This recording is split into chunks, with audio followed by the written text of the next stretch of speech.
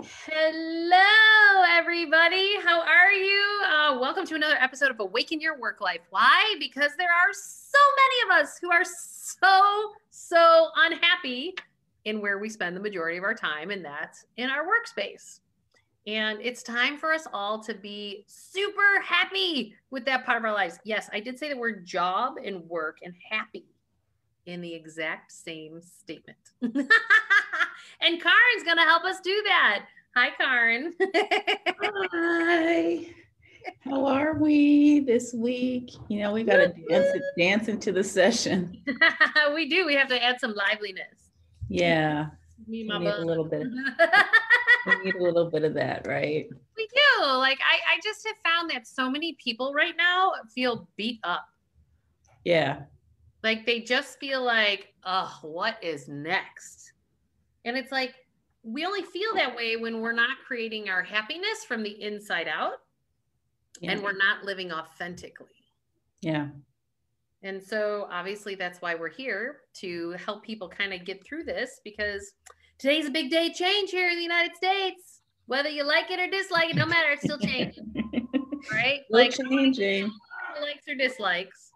But this is about, regardless of that, yeah, choose happy. Yeah. Mm-hmm. And it's also like there's an opportunity to be perpetually inquisitive.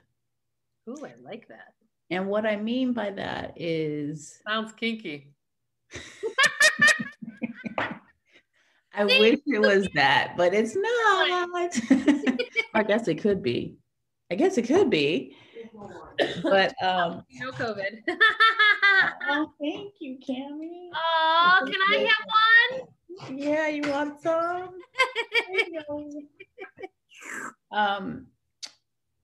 Yeah, the reason why I say that is because if we don't examine the things that are coming in that make us feel uneasy or uncomfortable or that we don't like, then how could we ever take action?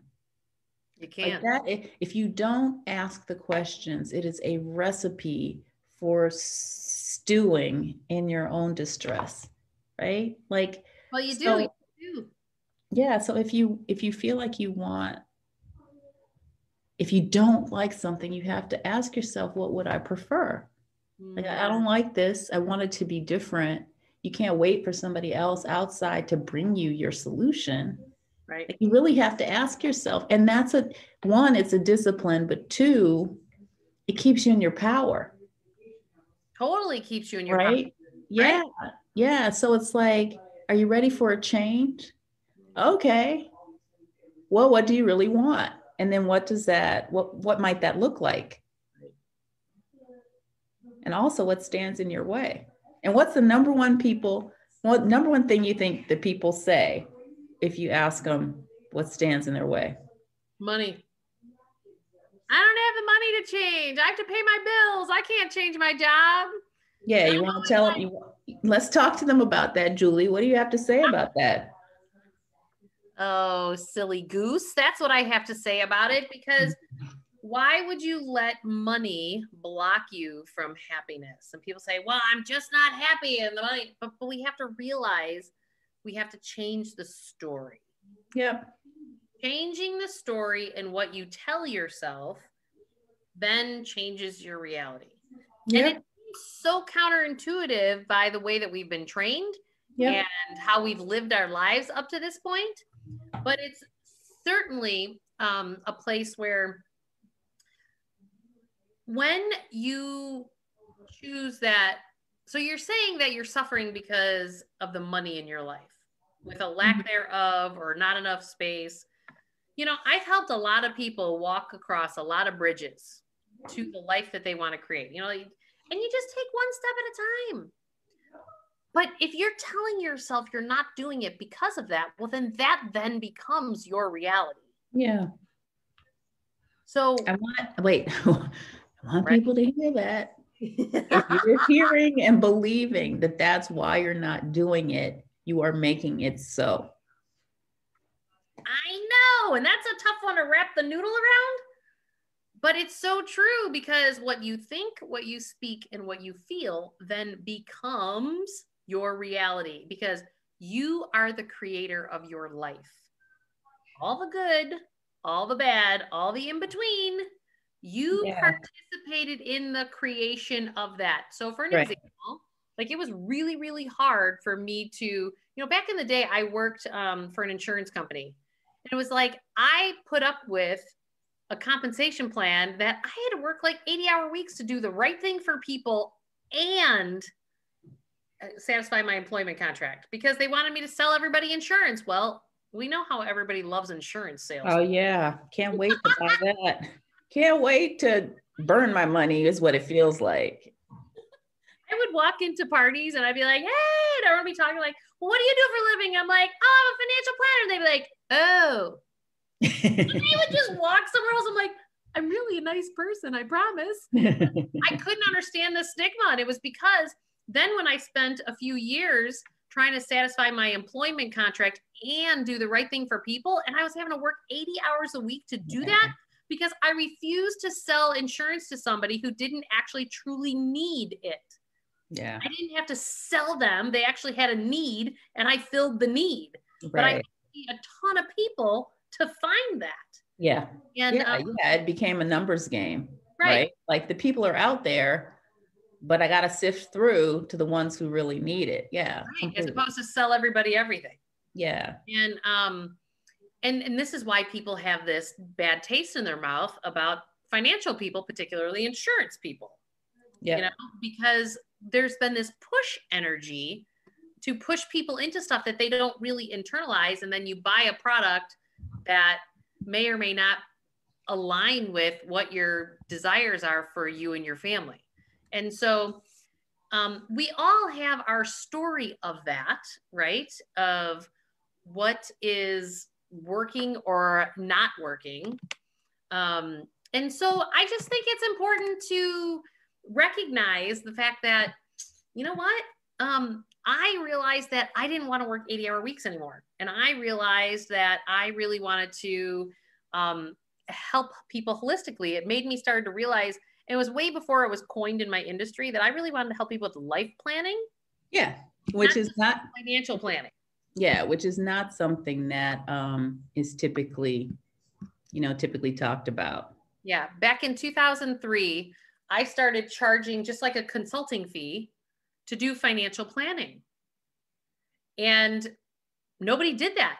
In my industry, everyone had to sell you a product to be paid. And I was like, well, I don't want to have to sell you something every time I want to call and say hi, just to see how you are and check in with you.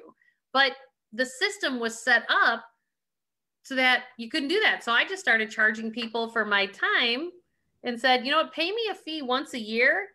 And it's a maintenance thing. So that it was way before like subscriptions came into being. Like, yeah, you pay for a subscription to Orange Theory, so you can go anytime you want, but it's a monthly fee, you know? And I literally did that back in 2003 for financial planning. And still to this day, most of the industry is still not there, but all the consultants are telling financial planners all to change to that. But there's a huge resistance to change because there's still this push that I have to sell you something to talk to you.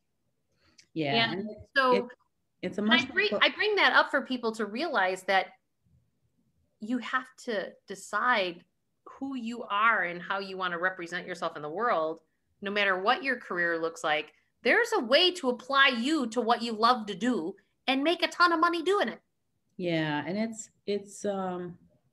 it does require kind of upending the apple cart, but I would ask anybody who's listening to like consider if they're feeling anything as a result of this conversation. Like, is there a little resonance on the inside? Is there a part of you that wants to believe what we're saying? Is there a part of you that is saying like, yeah, I can kind of get with that. Like that makes sense. Or that's something that I want. I encourage you to do a couple things. Keep coming back, send us notes, come on live. Yeah, we want to help you guys. We don't want to be here just talking to ourselves. We want to help you guys. Don't just sit in it, which is why I keep going back to that perpetual inquiry. It's like you need to know what you would prefer. Right. And then one of Julie's primary actions is choose. Right. You got to decide and choose, right? And It's not until you have a clarity of your own vision or intentionality that you can take action that really moves you towards what you think you want. Totally. So in your work life, listen, we spend so much time. I don't have a good stat right now. I've had it in the past, but we spend the majority of our lives working. Right. You deserve to be in the place that actually feeds you while you're feeding, serving others. What does that look like? And you can write that down and you can explore it. No one ever has to see it. Shh. Put it up on the fridge. Your secret initially, right? But at least be in a truth space with yourself. Like, what would I really rather be doing? And don't worry about if it looks like something that you've never been trained to do, because there's probably a way to take whatever your experience is and navigate it into the industry. Like every industry has some of the same structure. Right. There are financial people, there are sales people, there are researchers, there are marketing people, there are general managers, there are teams in manufacturing, like every industry. Aspect. Yep. Every industry. So no matter what it is that you feel like you've been trained to do, you can get closer to the thing you want to do, just even using your historical experience to get you in the door. Start there. Right. Start there. Maybe you've always wanted to be a singer, but you've been trained as an attorney. Well, you know what I'm going to say. How can you get into the industry through law first? Right. How can you start to build relationships and meet people? Understand the nature of even agenting, like writing contracts for people, whether it's for the venues or for the actual artists. I love where you're going with that because, you know, so many people be like, oh my God, you're like a marriage counselor. This is like financial therapy. And I'm like, it is. And I'm like, I just love helping people get to the place that they desire to be. And you have to go through gunked up emotions that are stuck inside because people come to the table with all their conditioning from their childhoods. And so if you're a couple, well, then you've got two people and then you're trying to find what the new shtick is. Right. And when you then apply and you say like, oh yeah, I'm like a marriage counselor for finance, but yet I'm a teacher, you know, and I integrated that into finance. I've even been coined at one point like a financial healer, you know, and it's like, there are aspects. I love how you said that. Like, if you want to be a singer, well, then go. Like, I coached one of my employees. He really wanted to become, he's like a baseball nut, a sport nut, like nut. And I go, is there a reason why you just don't build your business around professional sports players then? He was like, I can do that. I'm like, why not? It's more competitive and it's a bigger space, but you like sleep, eat, and breathe professional sports. Yeah. When I talk to people about their soul code, I talk about the fact that there are things that we've been born with inherently, part of our DNA, call it your spiritual DNA. And the things that you love are meant to be actively part of how you serve on a daily basis. They're meant to be activated, whether it's in your own business or whether it's working for somebody else. And often as children, especially at this point in humanity, like the timeline of humanity, we are only now really becoming used to people being in a gig economy or people doing what they really like what they want to do. For so long, it was all about being part of the industrial complex, right? Like you followed this path and everybody who was successful had to go through this chute first. High school, college, maybe graduate school, into one of these major industries, right? It's not that way anymore, which is a blessing. But you have to take a look at what really speaks to you. Like if you want to be an ultimate success, like if success is part of your nature and what you feel is important, I want to be really good at this. And you got to be really good at the thing that's calling you to be good. I know. And so that you can also giggle along the way. Like so many people, like before I wrote my first book, The Emotion Behind Money, I would drive down Randolph Street here in Chicago, and I would see all these people getting off the train every day. Did they look like this? They look like their faces were kicked in, like they were miserable looking on their faces. And I'm like, hell, if that's ever going to be my life. Like, because then all that happens when you're in your early 60s then is you turn into the crotchety old person that no one wants to work with anyway, because for 20 years you've been doing something you don't want to do anymore because it's not feeding your heart and soul, but you're doing it for the paycheck. Yeah, and I get it. We all need money. It's how we make agreements with each other, right? Like I'll pay this to get that or whatever. Sure. But it also, like, you don't realize how your emotional body and your feeling, like if you spend 8+ hours a day in a work environment, either with people you don't like or doing things you don't like or that don't somehow feed you, you don't leave that at the door when you exit the office. Right. Those frustrations get embedded. They get embedded in your cell tissue. They live in your field. Right. And we're not designed. I call it like, it's like there was a childhood game called Hot Potato. And we used to play it with the ball. And you stand, and it was a little bit like musical chairs, but with a ball. And I like negative. I actually used a potato. Oh. We're Irish though. Anyway, I digress. Yeah, that's so funny. You used a ball? We used a potato in hot potato.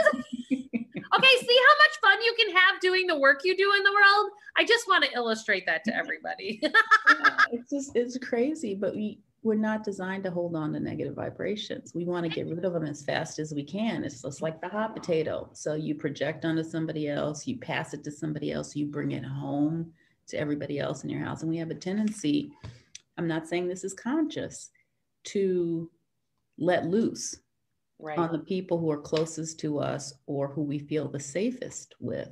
Right. And that can lead to a great deal of stress and difficulty.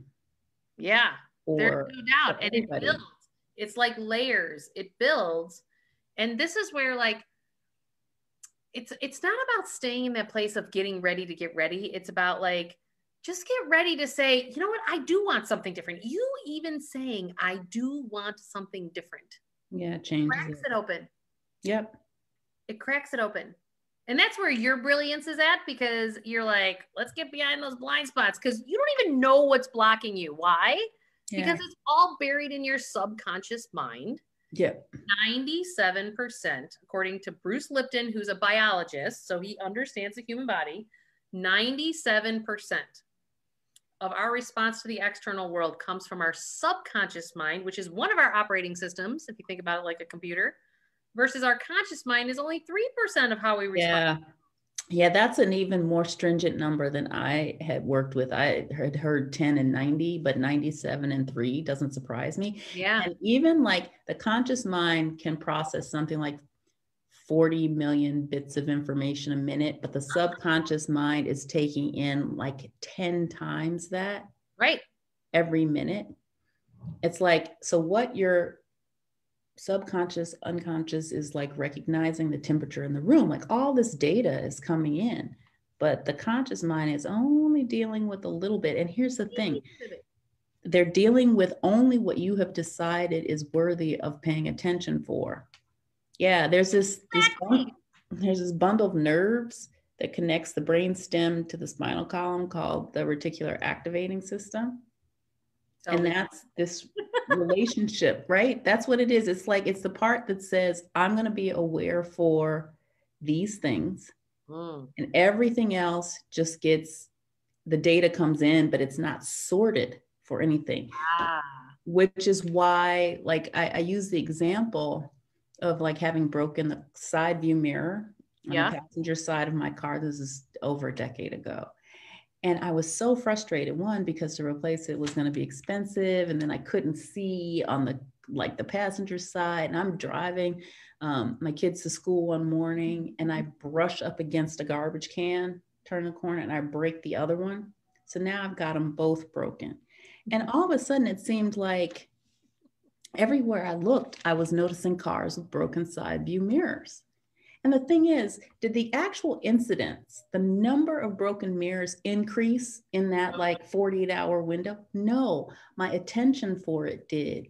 My 3% of conscious thought or conscious awareness was suddenly filtering all that other data that was coming in. It was filtering for broken mirrors. Right. Right? Totally. Everything works that way. And then the minute those mirrors were fixed, I can't tell you the last time I noticed a car with a broken mirror. Are they still out there? Yes, of course they are. So this is where really recognize, and again, this is another reference to my first book. I talk about the crabs in your bucket. Mm-hmm. So meaning like if you put one crab inside of a bucket, it can crawl out by itself, no problem. But if you put 5 crabs in a bucket, as one tries to crawl out, the other one's pulling back in. So social media is a great example of this. Somebody says something, it triggers somebody, and then it goes trigger, trigger, trigger, trigger, trigger, trigger, trigger. Mm-hmm. And you trigger like 50 people in like 30 seconds flat. Know that those are your crabs in the bucket, right? If it's that big of a trigger and that big of that means you're getting sucked into something that has nothing to do with you. Yeah. And that's where the subconscious mind goes in. So when you're choosing to say, you know what, I just know I want something different. Know that what happens in that moment is those crabs in the bucket will come out to try to pull you back into the bucket. Yeah.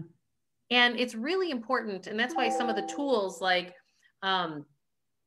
sitting back and meditating or prayer, meditation, walks, exercise, all of that gives you emotional space mm-hmm. to observe other people's behaviors as you shift your life so that you're not engaging in whatever projection, like you were talking about earlier, like their projection onto you.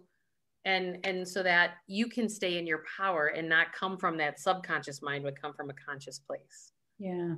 And not an easy task, particularly when we have things like pandemics, politics, and economic volatility beyond belief. Like mm-hmm. we have a lot of systemic stuff going on right now that are real deals. But the question is what are you going to plug into and what are you going to not plug into, right? And it's important just to try to be in the state of the observer as much as you can so that you can get to that place of internal happiness. Yeah, and that observer is the one that asks these questions. The observer is the one that says, what do you really want? What would you prefer? What stands in your way? You know, and are any of those things, any of the answers that come from those questions, are any of those valid? Are they real? Yep. Is that a real block or is that just something that a little smoke and mirrors? Well, I've started to really question that in so many areas of my world, right? Mm-hmm. But even in the work life, like even though, you know, we run our own companies, it's important like to get to that next place in your own evolution. It's asking those questions again. So, you know, I walk people through the PACT process in my mm-hmm. book, Awaken Your Wealth. And that process doesn't stop because you keep reevaluating, you keep raising yourself to that next place. Like mm-hmm. we evolve. And so never stop asking those questions. Yeah. Because that's like the most self-love and self-care you could ever do. Mm-hmm. Is to love yourself enough to keep bringing up those questions to find out what's true for you today. Mm-hmm. You know, not, 5-10 years ago. That's the thing is you may be in a great job and you love the people you're with, but it maybe didn't feed your soul today like it did 10 years ago. Correct. And tapping into just that feeling, you could get excited, you could get scared, there could be sadness of you wish it could have been like it was, but other people moved on. Mm-hmm. Those are all valid.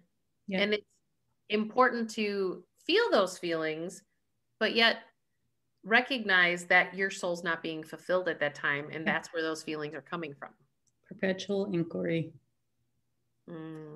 Well, you know what? And here's the thing. We deserve to do, I don't know how many other people out there used to have bosses that would have you write your own annual review. Just because they didn't want to fill in the piece of paper themselves.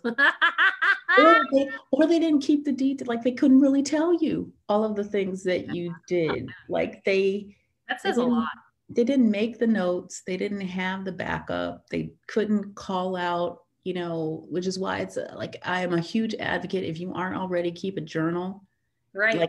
And totally. Daily write down the stuff that you're doing so that at the end of the week or the end of the quarter or at the 6-month review mark, you can go back through your own notes and be like, oh, look, man, I was a star. I did this and this. And this, and this. Because it's just like doing that kind of annual review at work. Like it's every bit as valid for you to say, is this still working for me? Yep. So true. What would I love? Like, what would it be cool to be part of? Can I make a suggestion? Worst case is they say, no, we can't do it. Like, what do I want to make happen? Like, what would be cool, fun, bring me the giggles here at work?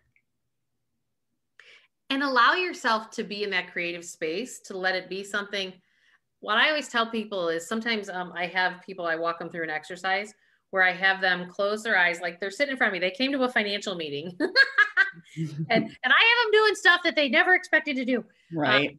I have them close their eyes, open, you know, make sure your feet are flat on the ground, not crossed, and then open up your palms. So those of you who are watching, why don't you do this with me real quick? So I want you to breathe in and blow out.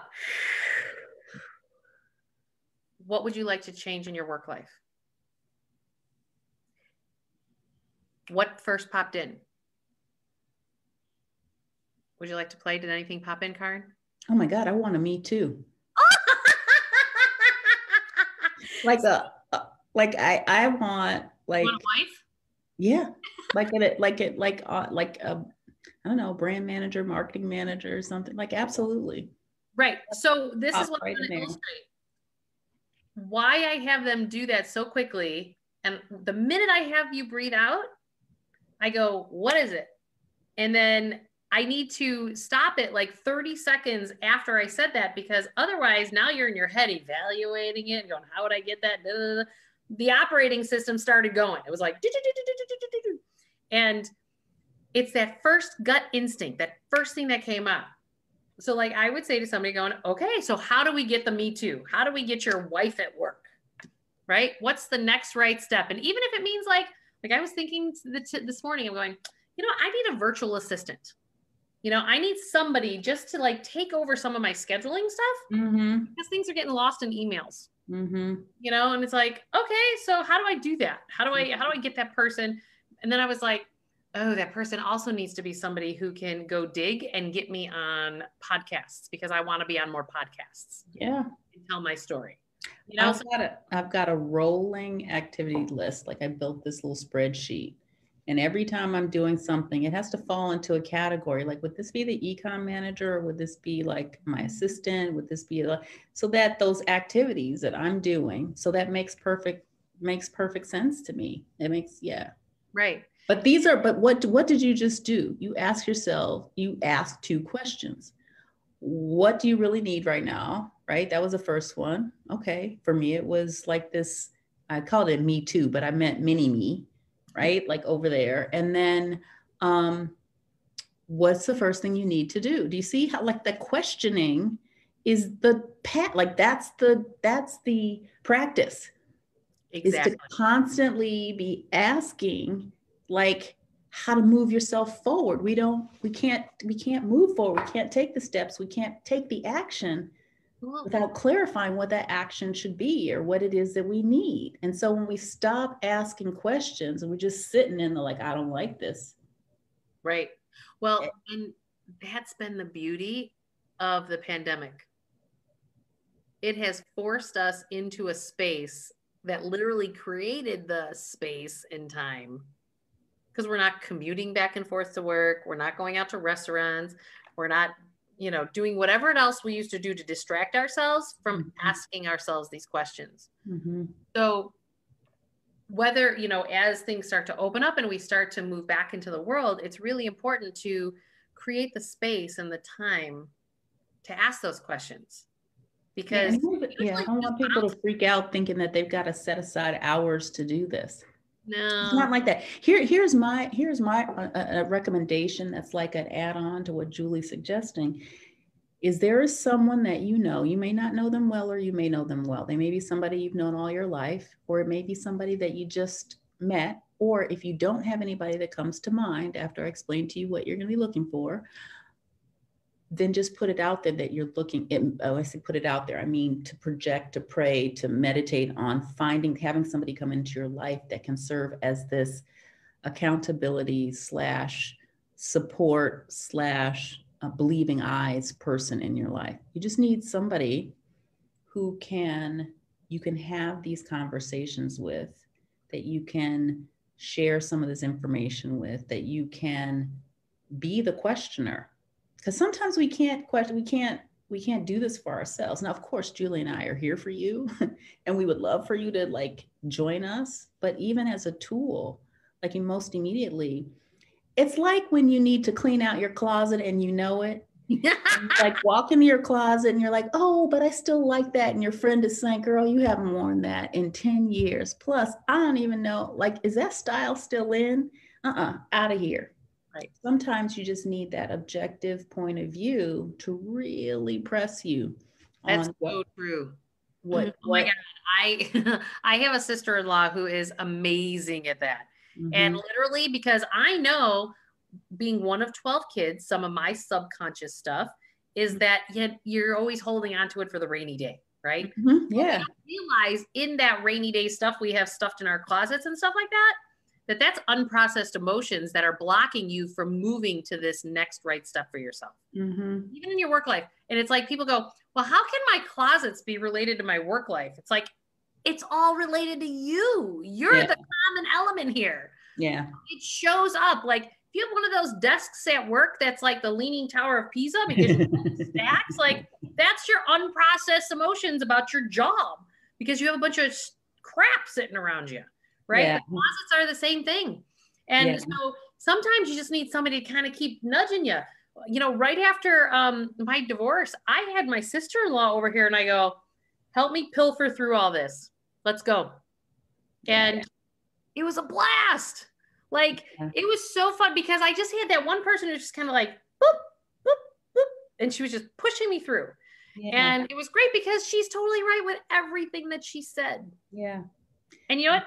She also doesn't have a problem with, like, she's like, just throw it in the garbage. I'm like, well, but if I donated it here and did that, she goes, give it. Like, we had our donation piles, but other stuff was like, she goes, Julie, do you think somebody actually really wants that? Like, yeah, exactly right. It's like there is a connection to it. Doesn't mean that everybody else is going to have an emotional connection. No, like that t-shirt or that sweater that's got a couple of like what do you call it, holes in it because the little moths or whatever have gotten to it, but you're like, no, would you ever really want somebody to wear that sweater with pride? No. Out of here. Ooh. Or use it as pillow stuffing or something, but no. Right. Donate only that which is really is usable and that you would be proud having somebody else put on. Like, forget those ratty t-shirts. I'm nobody trying to wear your son's college or high school t-shirt. No. Use those as rags around the house. Right. And this is all related to, like, it's like stop getting ready to get ready. You know what? You are primed for this change. You've known it for a long time that something's got to shift. Yeah. And so I just encourage each of you to, like, love yourself enough to decide that, yep, I'm going to change. Yeah. Even if you don't know what that looks like. Yeah. Because it will show up the minute you crack that open, like we were talking about earlier. The minute you shift, then all of a sudden everything else can shift because it's all energetically tied. Yeah. And sometimes all you have to do, there's another Juliism, is decide. Like, it's not these major actions or activities. It can be like really subtle subtle shifts. Totally. Like it's just, it goes from the idea and it drops into the heart, and acceptance here. There's an acceptance that has to happen here in order for it to get processed through to really, it's like the idea comes in here, you start to see it, you start to talk about it, you give it a heartbeat. But there's so much that gets clogged between the bright idea and actually the thing getting a heartbeat, right? It often gets stuck here. Oh, yeah. That's why you got to sing at the top of your lungs around your house. And then look, for women, it never makes its way down to the womb. It never gets nurtured, and then it can't be birthed, right? It doesn't get there. Because we stay up here and then we talk to all of our friends about it and we and it can't land because you're keeping it up here. Yeah. And energetically, the universe can't differentiate. And your subconscious is not differentiating between you just talking about it and actually creating it. Yep. Totally true. It's beautiful. So change is here, everybody. Come here. Let us help you, because we will support you in that change for you to get to that next right step. Yeah. We're here every Wednesday, 11 a.m. And we're here to help. Any other last minute tidbits popping in, Miss Karen? No, not today. I just want to wish everybody a fresh start. Yeah. Just a fresh start. So it is. And so it is. Thanks, everybody. Have the best week ever. See you next week. Bye.